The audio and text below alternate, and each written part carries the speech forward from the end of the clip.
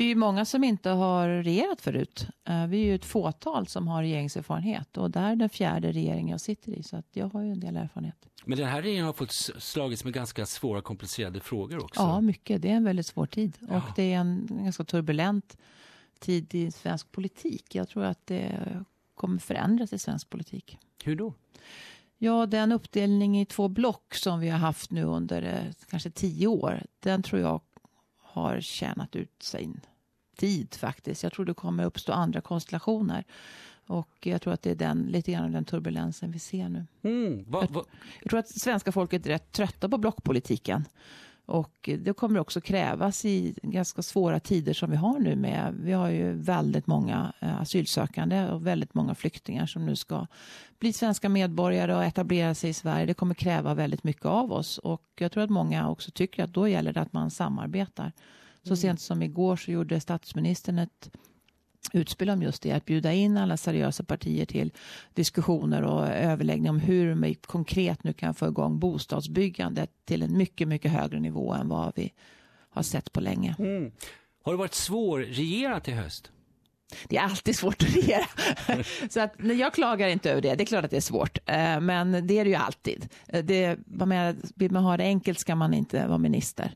Så att på något vis är det liksom alltid svårt. Det är det man har en regering till. Att hantera svåra grejer. Det är ju liksom det som är hela poängen. Fast du har ju suttit i 3 tidigare regeringar. Är det här extra svårt, den här regeringstiden, tycker du? Eller går det att jämföra? Det är olika svårigheter i olika tider. Jag satt i regeringen när vi hade stor ekonomisk kris, 500% ränta, jättehög arbetslöshet på stora budgetunderskott på 90-talet. Jag satt i regeringen när vi råkade ut för tsunamikatastrofen och stora skogsbränder och andra katastrofer som också var svårhanterliga. Och ja, nu har vi haft en jättestor flyktingkris här under hösten som förstås har påverkat allting. Och vi har ett osäkert läge i parlamentet. Det stod här i din detalj, såg jag, att du kommer till Australien för att studera bland annat hur australiska systemet, hur det ser ut, hur man löser problem och sånt där. Vad är dina erfarenheter och uppfattningar? Vad tycker du? Ja, jag har tittat på hur man sköter arbetsförmedlingen och jag har lärt mig väldigt mycket och jag tyckte jag var ganska väl påläst innan jag åkte hit, men det visar att det är nyttigt att komma på plats och träffa människor därför att då får man se andra saker än det man kan läsa sig till. Och det positiva jag tar med mig härifrån, det är att man har ett mycket mer professionellt och bra sätt att jobba med privata leverantörer av arbetsförmedlingstjänster. Man har lång erfarenhet, man har ganska robusta system som är bra förutsättningar eller förutsägbarhet i systemen och rätt hård kontroll. Och man jobbar inte med så många, 44 aktörer totalt som man har kontrakt med över hela Australien. Och där tycker jag man har kommit långt och där finns en hel del att lära. Det som förvånade mig, det var att det vi kallar arbetsförmedling i Sverige i princip inte finns här. Utan det är bara för de som får motsvarande svenskt försörjningsstöd som kan få någon typ av arbetsförmedlingshjälp. Och det förvånade mig. Vad tycker du om det?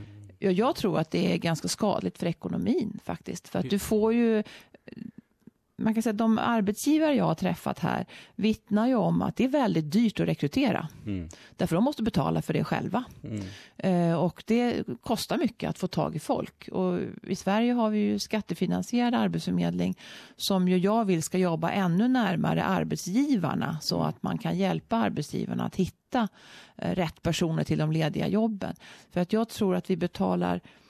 Man kan säga så här, arbetsmarknadspolitiken kan ju inte skapa nya jobb, men arbetsmarknadspolitiken kan se till att lediga jobb tillsätts av rätt person ganska snabbt. Och när det sker, då kan företag växa och tacka ja till nya ordrar och så på så vis skapas nya jobb. Och kan man inte göra det, då blir det ju hack i ekonomin och man kan riskera överhettning i vissa sektorer därför att man inte får tag i rätt personer. Så att jag tror att det är en felprioritering att inte satsa mer på en välfungerande arbetsmarknad. Och vad kan du av sådana lära av Sverige, tror du? Just det här som du säger. Ja, det kanske är lite förmätet, men en sak som jag diskuterade när jag träffade politikerna och tjänstemännen på departementen, det var ju att man prövar sig fram med subventionerade anställningar. Och hade också, tyckte jag, som i mina ögon var en ganska udda idé, att ungdomar som stannar på jobbet ska få någon slags bonus ifrån regeringen. Och där kan jag säga att när det gäller att jobba med subventionerade anställningar, lönebidrag och annat, där har Sverige en lång erfarenhet. Vi kan det ganska bra. Vi håller på länge, vi vet vad som funkar och vad som inte funkar. Så det är ett område där vi skulle kunna lära ut en del. Funkar det här? För jag läste om att du bland annat hade ett initiativ, jag tror det var förra året, det här att de som kommer invandrare med speciella färdigheter väldigt snabbt slussas in och får jobb. Och det rörde sig om sjuksköterskor, läkare, kockar. Har det här fungerat? Ja, det är lite för tidigt att säga det. För att det var i april, tror jag, förra året som jag bjöd in fack och arbetsgivare och frågade om de vill hjälpa mig för att se till att nyanlända snabbt ska komma jobb.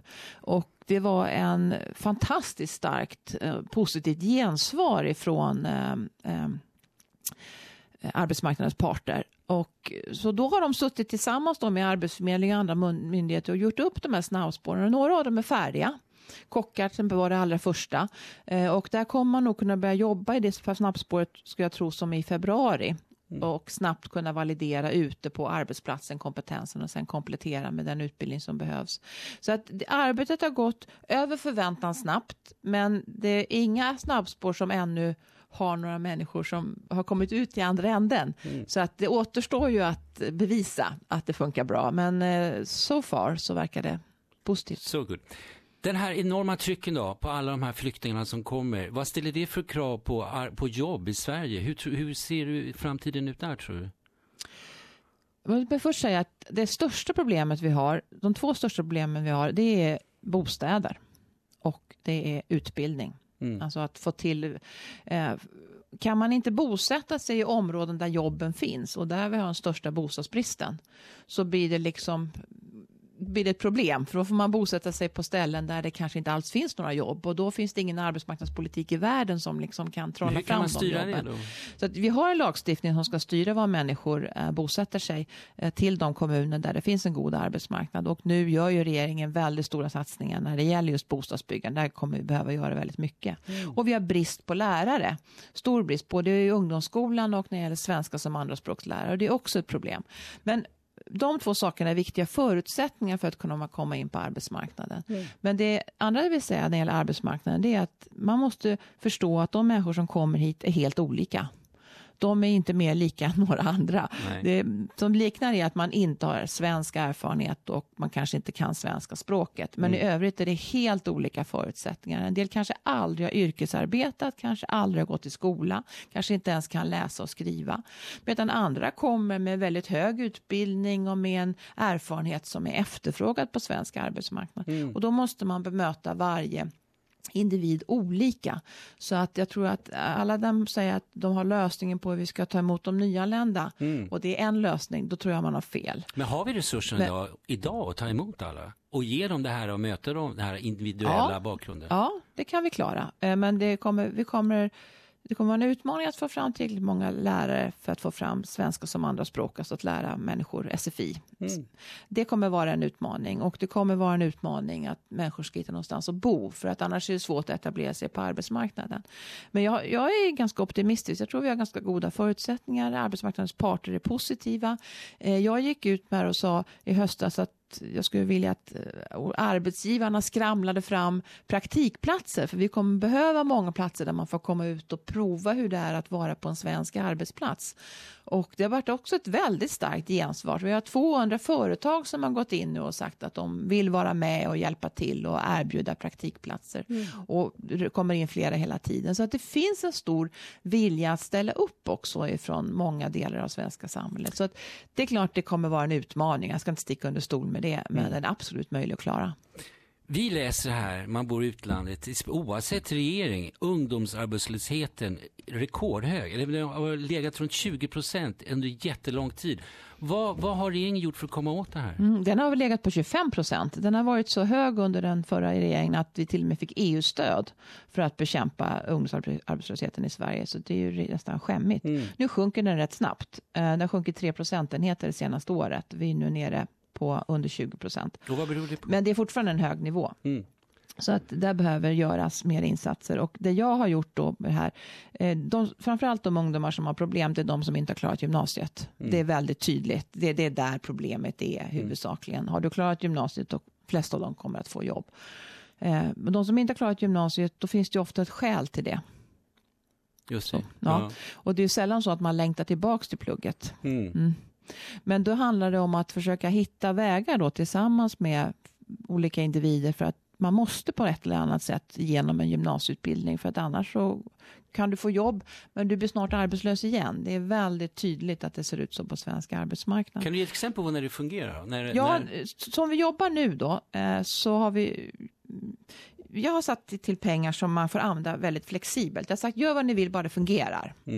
Och då kan man liksom säga att här har vi nu Johan som har haft problem och gick inte så bra i plugget och har haft lite problem med sin ADHD och blev lite mobbad och tyckte att det här var lite jobbigt och hoppade av skolan. Ja. Och driver runt nu och vet inte riktigt vad han ska göra. Det gäller liksom att hitta, men vad har Johan för intressen då? Han är ju liksom intresserad här med radio nu, va? Kanske kan vi hitta här? Vi ordnar en anställning här. 2 dagar i veckan får du jobba här på lokalradion. Om du pluggar de andra 3 dagarna. Kan vi göra en deal på det? Alltså lite grann så här. Hitta det som är lockande och intressant. Få ett jobb, tjäna egna pengar inom ett område där och då betalar staten för det. Och det är det som har fått de här talen att sjunka lite grann. Är det den typen av initiativ? Ja, det kan man säga att det sjunker ju av andra skäl också nu. Va? Men det är så här vi börjat jobba. Och jag har varit ute nu och träffat i princip alla kommuners politiska ledningar. Och frågat om de vill vara med i ett partnerskap, för vi måste jobba ihop för det här, eftersom det är ju kommunerna som står för utbildningen och som har en viktig del i detta, medan jag står för arbetsförmedlingen. Och då har alla kommuner i Sverige utom en tackat ja till ett sådant samarbete, så det är igång nu. Så att jag tror det finns en hel del kvar att göra, men det ser ljust ut. Lärare, vi var inne på det lite grann. När man pratar om Sverige och lärare så verkar det vara en ganska stor kris i svenska skolan. Det är det rapporter man får en känsla av. Och så ser man på vårt grannland Finland, där läraryrket verkar vara verkligen högt anseende, bra löner. Varför kan vi inte göra som finnarna gör? Jo, vi kan nog lära en hel del av Finland, och det gör vi också. Vi gör ju stora satsningar nu på just läraryrket från regeringen, 3 miljarder kronor för höjda löner och bättre villkor för lärarna. Men jag tror också det är viktigt att min personliga uppfattning är nog att det varit under flera års tid där ledande politiker har talat rätt illa om svensk skola. Alltså den har beskrivits som sämre än vad den är, faktiskt, skulle jag säga. Och jag är ju lärare själv, det är min bakgrund. Jag är matematiklärare. Och jag känner igen det där att man ibland har en beskrivning av skolan som man som lärare inte alls känner igen sig i. Men de gör ju dåligt på de här internationella proven, stämmer inte det? Ganska dåliga matteresultat och liknande. Jo, det är riktigt. Och det är ju ett resultat av, menar jag, att man faktiskt inte har prioriterat skolan under flera års tid. Alltså den förra regeringen prioriterade skattesänkningar och inte att satsa på skolan. Det var faktiskt det man gjorde. Och då har vi haft under en lång tid brist, inte minst på matematiklärare, och som man inte har egentligen kunnat vända. Och det betyder att en stor andel av eleverna inte har blivit undervisade av lärare med rätt utbildning till exempel. Så att det här är viktigt att satsa på attraktiviteten i läraryrket, fortbildning för lärare, att det ska vara attraktivt att stanna kvar som lärare. Du ser nu i framtiden, 2016, året har precis börjat och det är ett dramatiskt år. Det är de här flyktingströmmarna och de fortsätter, de minskar inte. Vad tror du effekten kommer att bli och hur kan Sverige lösa den här krisen som hela Europa brottas med? Sverige kan inte lösa krisen, det är det som är problemet. Vi måste lösa det gemensamt och det har varit den här regeringens inställning från dag 1. EU skulle kunna klara att vara en väldigt viktig aktör för att hantera flyktingkrisen. Gör de inte tillräckligt?